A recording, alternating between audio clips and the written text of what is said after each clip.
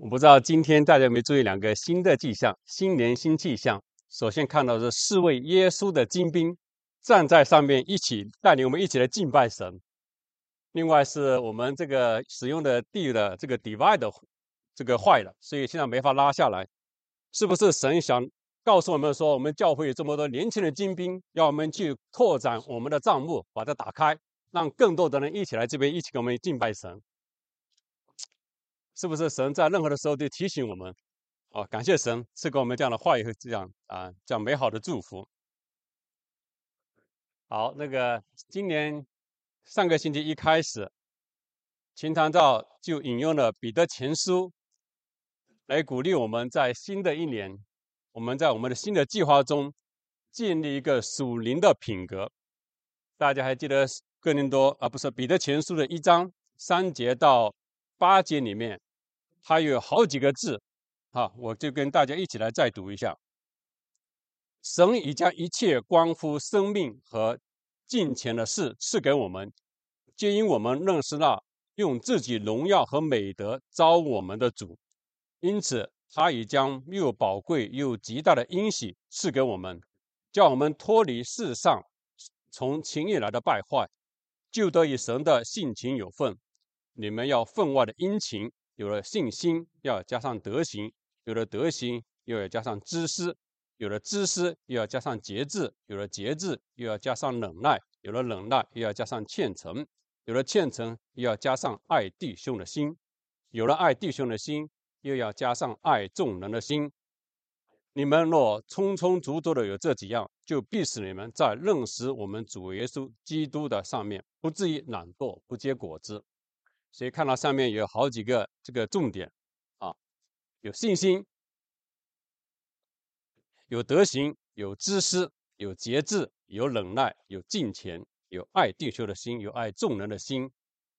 那在英文里面他用了几个，他说这都是一些 quality， 就是品格质量这些来自于哪里呢？要见到这些属灵的品格，它首先是来自于先认识神。第3节就清清楚楚的告诉我们，是从认识到用自己的荣耀和美德招我们的主。那我们怎么去认识我们的主呢？那我们怎么去认识一个人？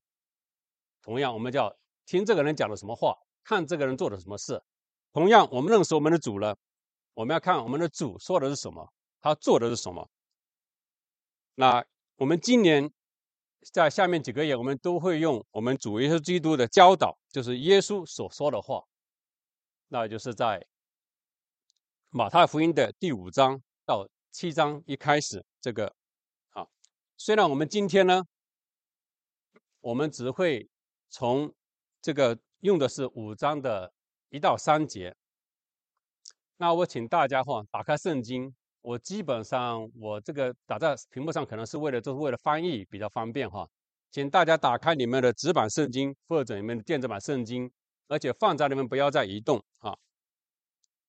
我们一起来读一下这个马太福音的第5章。我们虽然用的是1到3节，但我们会读1到12节。那我们也可能会在整个过程中很快的就是扫描一下第5章跟到第7章。我鼓励大家，就是以前有带领我们一起成长的弟兄姐妹说，我们读经的时候，至少是要一章一章读，最好是一篇一篇读，不要只读其中一两句。鼓励大家在背经的时候呢，背了那一句，也要知道这一句是来自于上下文，那一章是什么，或者那本书讲什么我想这是帮助我们更加认识圣经的这个真理好，我们一起来读马太福音第5章1到12节。好，一起。耶稣看见许多的人，就上了山，既已坐下，门徒到他面前来，他就开口教训他们说：细心的人有福了，因为天国是他们的；哀痛的人有福了，因为他们必得安慰；温柔的人有福了，因为他们必承受地土；饥渴沐浴的人有福了，因为他们必得饱足；怜恤人的人有福了，因为他们必得连训；清心的人有福了，因为他必得见神；使人和睦的人有福了，因为他们必称为神的儿子；为义受逼迫的人有福了，因为天国是他们的。人若因我辱骂你们，逼迫你们，捏造各样坏话毁谤你们，你们就有福了，应当欢喜快乐，因为你们在天上的赏赐是大的。在你们以前的先知，人也是这样逼迫他们。好，那这是我们今天的经文。那今天的经文很明显就出自于马太福音第5章。那我们很快的，如果你看一下你的圣经，在马太福音的第1章是讲到什么？讲到耶稣基督我们的弥赛亚的生平。第2章是讲的耶稣基督年轻时代的所一召见那马太福音的第3章的一直到第4章的头半部分，就讲到施洗约翰那时候在旷野，在犹大的旷野施洗，耶稣也接受了施洗约翰的施洗。那后来也描述到耶稣在旷野受到试探。那到第4章的后半部分就开始讲到耶稣听到了约翰被放在监狱以后，他就退到加利利。第13章他告诉我们，他是从拿撒勒走到加利利。好，那大概拿撒勒到加利利，我看看地图我上面打的箭号就是从拿撒勒到加利利大概那个地图，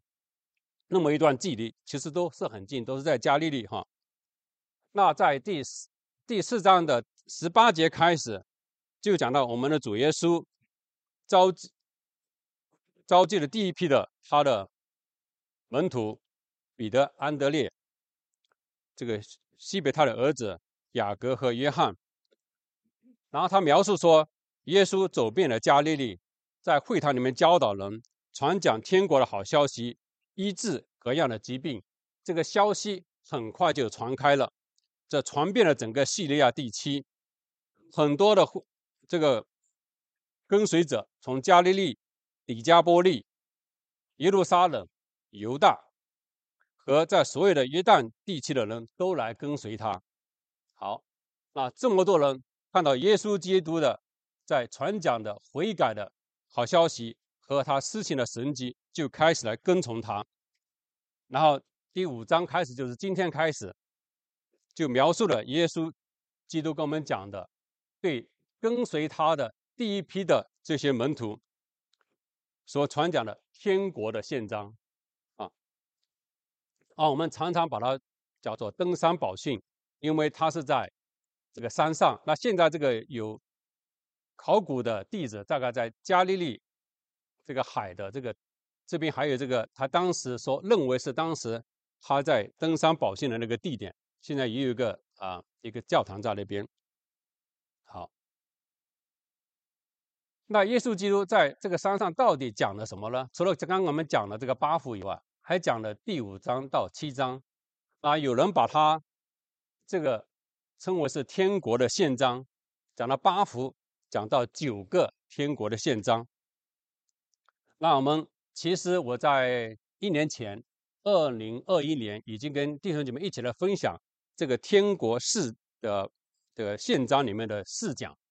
我上面打了红色那还有天国另外5个宪章，我们还没有机会讲，希望以后有机会一起来跟大家分享。好，很明显，这个今天我们讲的就是幸福的宪章是虚心的人有福了。那我们从5章的3到12节就讲到是幸福的宪章，描述了一个得蒙福的人的一个态度跟属灵的品格。已经跟大家分享过盐和光这个责任的宪章，也讲到说一个权柄的宪章。你们听古人这么说什么？只是我告诉你们一直从主耶稣一直强调，我告诉你们他的权柄的宪章。还讲到这个真诚的宪章，就是关于在施舍，关于在祷告，在禁食的时候，我们要个真诚的态度。后面就讲到一个，我们在什么时候可以寻找在神国里面的安全？他就天上积财宝在天，眼睛是身体的灯。一人不能侍奉两个主啊，就讲到这个，在后面就讲到，在主里面的平安的宪章，用了那个天上的飞鸟，野地的百合花，大家都非常熟悉的故事。那后面就讲到我们的谦卑，用了一个眼中的梁木跟眼中的刺来比喻。好，那当然后来就讲到说，我们寻找后门，就必寻见。好，我们寻求这天国的一个西用的这个宪章。那最后我讲过，跟大家分享过一个稳固的宪章，两个门，一个窄门，一个宽门，有两种树，一种是结果实的树，一种是不结果实的树，还有是一个有智慧跟愚笨的这个建造人。好，那很明显，这是我们的主耶稣基督对所有跟随他的人讲的最早的信息。那我也跟大家弟兄姐妹分享过了，5章、6章、7章在马太福音总共只有111个这个经节，所以很好记，8福9宪章111经记啊，很好记，以后可以做一个智力竞赛小册哈。好，在第5世纪，圣奥古斯丁常常讲过这么他讲到这个登山宝训的时候，他讲过这么一句话，我试着把它用翻译成中文，如果你可以看英文，你就直接看英文。他讲，如果有人虔诚而且清醒的思考我们的主耶稣基督的登山宝训，就像我们在马太福音中所读到的那样，我想他会在其中找到最高道德，一个完美基督徒生活的标准。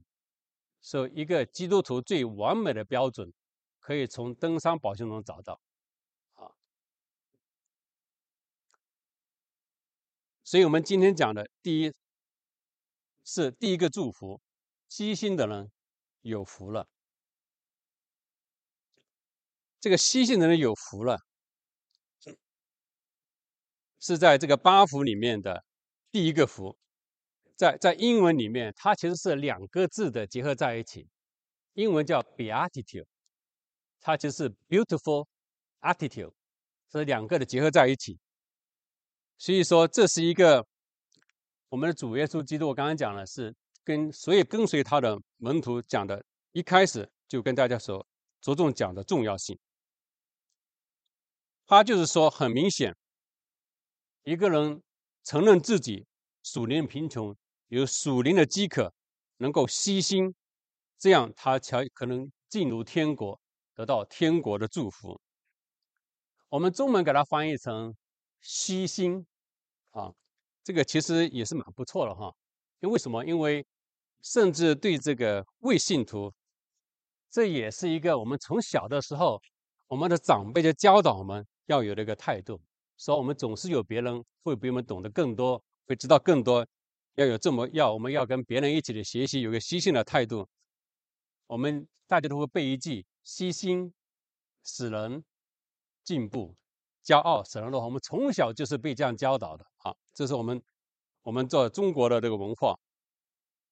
但在美国的文化用的这个英文，这个 poor in spirit， 好像对美国的这个传统的教育好像比较难接受，所以有人就去问这个非常伟大的布道家，大家都很清楚，他叫 Billy Graham 啊，他就问他说：我们为什么耶稣告诉我们说，我们是属灵贫穷，我们不是要去追求这个丰富的属灵生活吗？不是在属灵里面，我们不是要觉得非常的丰富吗？这个 Billy Graham 怎么跟他说？他说，其实很简单，要真正了解这个意思，你就把这个 poor 贫穷改成 humble 悉心啊，他就可以了，你就知道这句话是什么意思。这是 Billy Graham 跟很多问他的人这么说的。这换句话说，我们来到神的面前，我们必须知道我们自己的罪，我们承认我们自己属灵的空虚和属灵的贫穷，我们不要自我满足，也不要自我骄傲，觉得我们不需要神。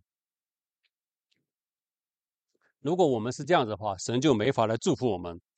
因为圣经告诉我们说，雅各书4章6节，他说神阻挡骄傲的人，赐福给谦卑的人。那我们一起再回到这个圣经里面一开始讲的，说耶稣是从他的家乡拿撒勒到了迦百农，在这边跟门徒讲的这个登山宝训。那耶稣为什么在他的家乡拿撒勒要移到迦百农呢？在路加福音的4章告诉我们说，他是耶稣跟他的家乡跟拿撒勒人讲到说，以赛亚先知所预言的一切在他的身上都会实现了。以赛亚先知讲了什么呢？他说，主的灵在我的身上，因为他用膏膏我，叫我传福音给贫穷的人，差遣我报告被掳的得释放，瞎眼的得看见，叫那受压制的得自由，报告神悦纳人的喜年。那我们刚刚也读到，就是耶稣走遍了加利利，在会堂传讲神的信息，医治的疾病，所以很多人就因为这么一个就在跟随他，而且是来自于底加波利、犹大地区，整个约旦河地区的都来跟随他。像这么多人跟随他的时候，因为他们看到耶稣基督行了很多神迹奇事，所以我们的主告诉他们说，要寻找真正的幸福，就是蒙福幸福，不仅仅是这个物质上的需要，不仅仅是身体上的需要，相反的，要得到天国的祝福，是首先是要有一个虚心的态度 ，poor in spirit， 有一个属灵饥渴的态度。这并不是说我们的主耶稣并不关心人的身体跟物质的需要，相反，他是先医治了他们的疾病，给他们这个一个爱心。但他要我们每个人都知道，最终的蒙福、最终的幸福，不仅仅是这方面，是我们有一个属灵饥渴的态度，这样子我们才会真正的能认识神。这个一个属灵积木的态度，或者一个虚心的态度，在登山宝训里面，在马太福音的第6章的时候，在主导文里面又再被强调过，还有在后面33节又继续的强调，你们要先求他的国和他的义，这些东西都要加给你们。那我们想想，在当时犹太的社会，这帮跟随着耶稣的这些门徒，他们其实认识很多的人，认识很多的当时的教导者法利赛人。法利赛人他对他们的宗教他懂得很多，他可以说很多，他也可以教很多，他也甚至可以做很多的宗教的仪式。他们也感到作为神的选民，他们非常的骄傲。这些会众都看到了，但是他们没看到这些是个蒙福的人，所以有这些的知识，有这些的习惯，有这些的礼仪，甚至有这些宗教的传统，并没有帮助他们去真正的以色列的真神，反而使这批法利赛人感到非常的骄傲。所以耶稣告诉他的跟随者，至少在这个登山宝训中，一直强调这个虚心的重要性。我们刚刚的跟大家非常简短的，就是讲了这个9的天国的宪章，至少其中有3个宪章，讲到权柄宪章，讲到真诚的宪章，讲到谦卑的宪章中，都是跟我们今天所要讲的虚心，有一个 poor in spirit 这么个态度有关。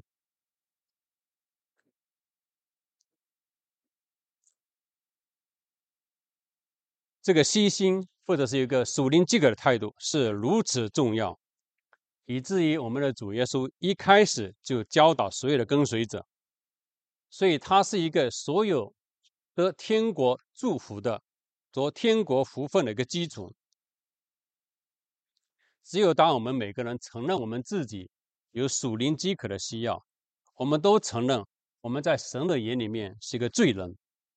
我们才会为我们的罪感到哀痛，我们才会去完全的承认我们的罪。只有那样子，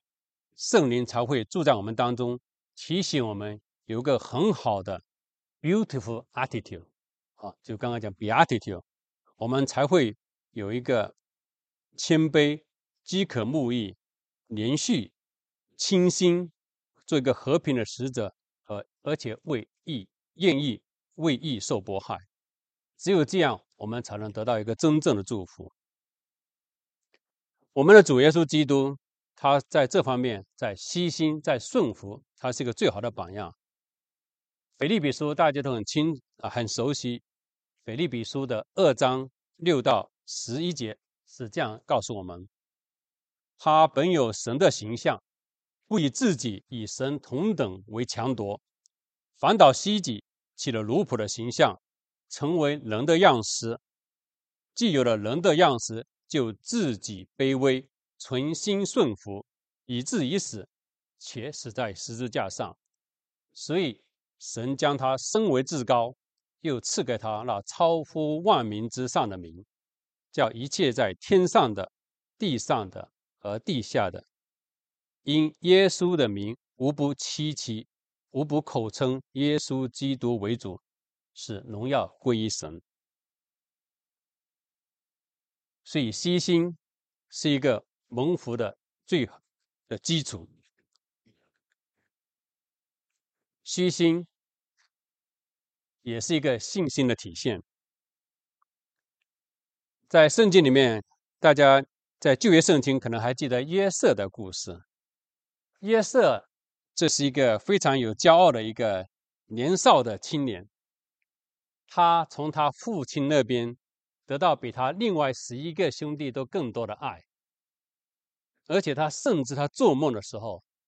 他在创世纪的37章，他做梦的时候说：我们在田里捆禾架，我捆的会站着，你们捆的围着我的捆下拜。这是他跟他的兄弟说的他的梦，意思就是说，我以后是当你们的兄弟，所有的是凌驾于你们之上的，以至于他的兄弟对他非常的怀恨，非常的嫉妒，把他卖到哪里？把他卖到埃及。他到埃及以后，当然后来被放在监狱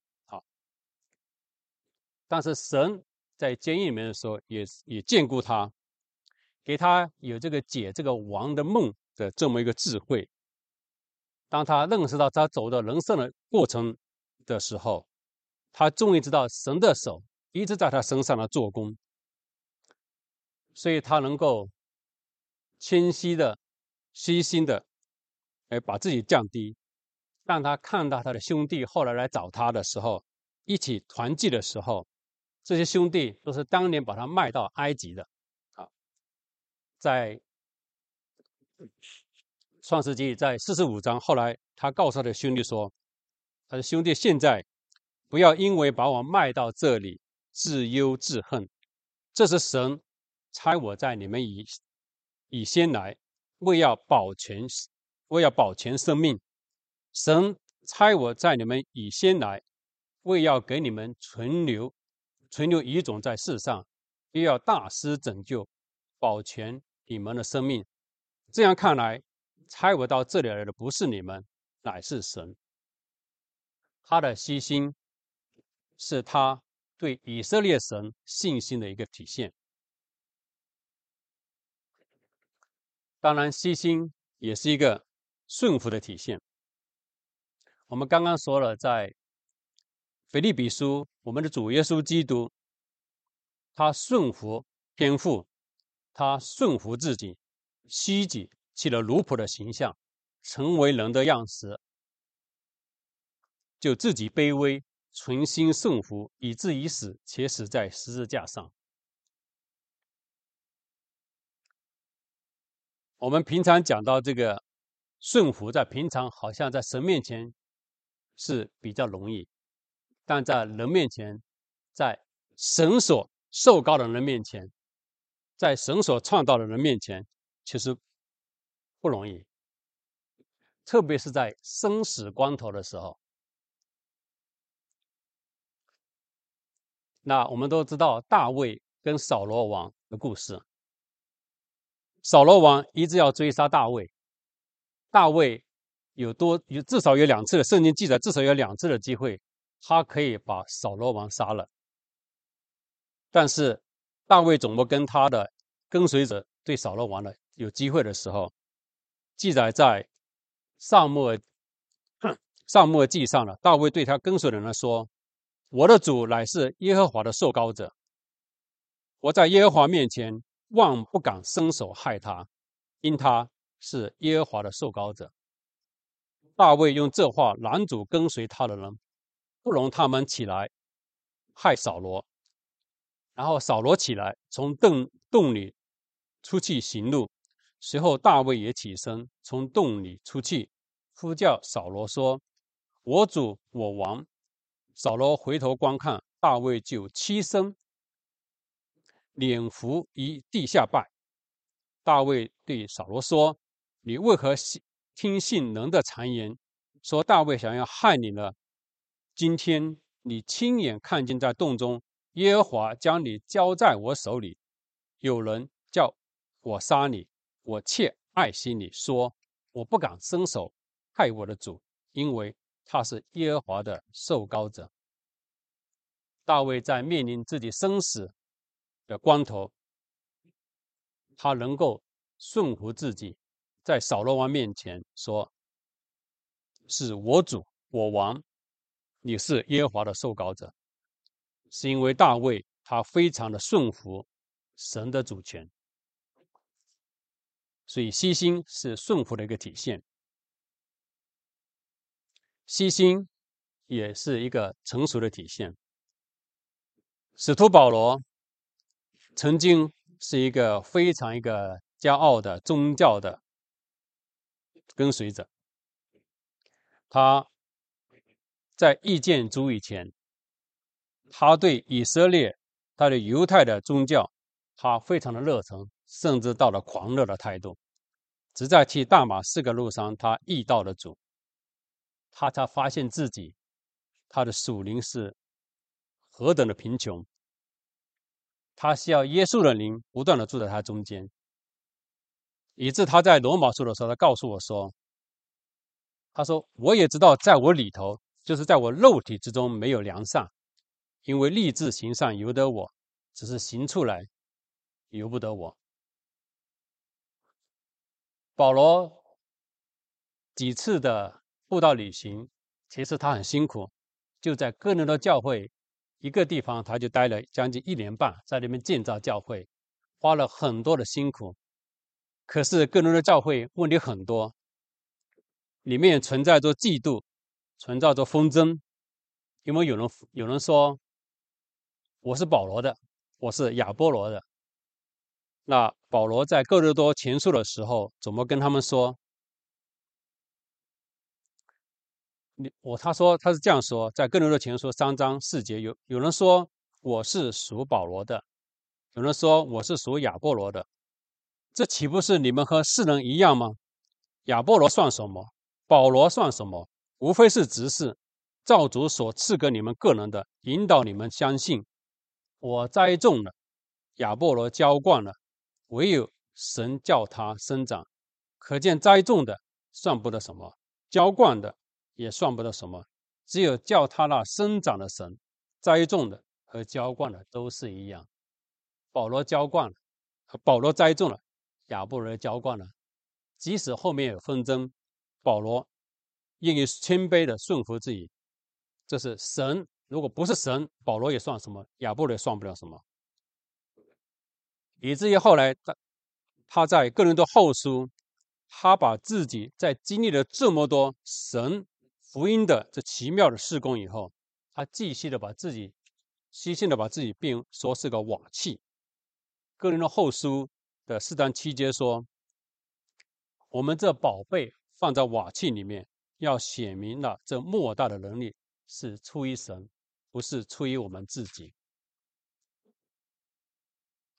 而且他在腓立比书也不断的提醒所有的这个基督徒，他说我们只要存心谦卑，个人看别人比自己强。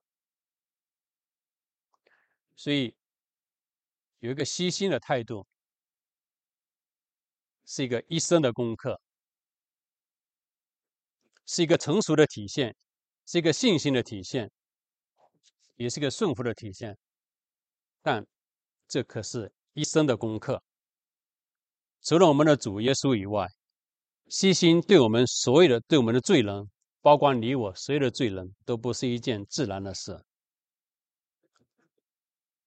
圣经里面有很多这个信心的伟人，他们在他们人生中都有这个不虚心的，在这方面失误的，或者是跌倒的这么个经历，包括约瑟，包括保罗，甚至彼得都有。所以你我呢，很遗憾，可能有的时候在这方面我们也会跌倒，因为虚心这是一辈子的功课。我们的主明白我们的软弱，他需要我们不断的提醒我们，所以一开始就非常清楚的告诉我们，跟随他的门徒 ，Blessed are the poor in spirit, for there is the kingdom of heaven。虚心的人是有福了，因为天国是他们的。这是我们接受神所有其他祝福的基础。有人曾经把这个一个虚心跟一个骄傲的人所造成的结果，一个很好的比喻，他把它比喻高山顶跟在低谷。一个骄傲的人就好像是常常待在这个山顶上，他会看到这个山，认为所有的人都在他的脚下，因为在山上，他自我感觉非常良好。但是山顶往往只有什么？只有石头，没有任何的水，没有任何的植被，可以让那个待在山顶的人存活下去很久。待在山顶太久的人是没法存活的。那虚心的人就像是待在一个山谷底下，山谷到处都有植被，到处都有水，所以它可以有很好的营养给它滋润它，可以让它成长，可以让它生存。当然，我们讲到山谷，我们常常把这一个人待在山谷，好像这个人是心碎了才待在山谷，这是谦虚人是没必要心碎的。谦虚不等于心碎，因为我们对耶稣基督的复活的大能有信心。神高举和赐恩典给谦卑的人。使徒保罗在腓立比书后来又一直的提醒我们，虽然他有在人的面前，在肉体的面前，他可以他有所有的权利可以感到骄傲，但是他遇见耶稣以后，他说：“我不是说我已经得着了，已经完成了，而是竭力追求，或者可以得到耶稣，所以得着我的。”他是只有一件事，他就是忘记背后，努力向前，向着标杆直跑，要得神在耶稣基督里从上面招来的奖赏。所以他说，我们中间凡是完全人都要存这样的心，若在什么事上存别样的心，神也必以此指示他们。然而我们到了什么地步，就将照着什么地步行。所以一个属灵饥渴的态度，一个虚心的态度，在神的面前也可以帮助我们在神所创造的人的面前存着这个虚心的态度。虚心并不是说我们什么都不懂，我们什么都不能做，我是一钱不知。他只是说别人也许会懂得我们不知道的，也许可以做，别人肯定有知道我们不知道的，也可以做我们不能做的。我们都是按照神的形象来创造的，我们在神的眼里面都是宝贝的。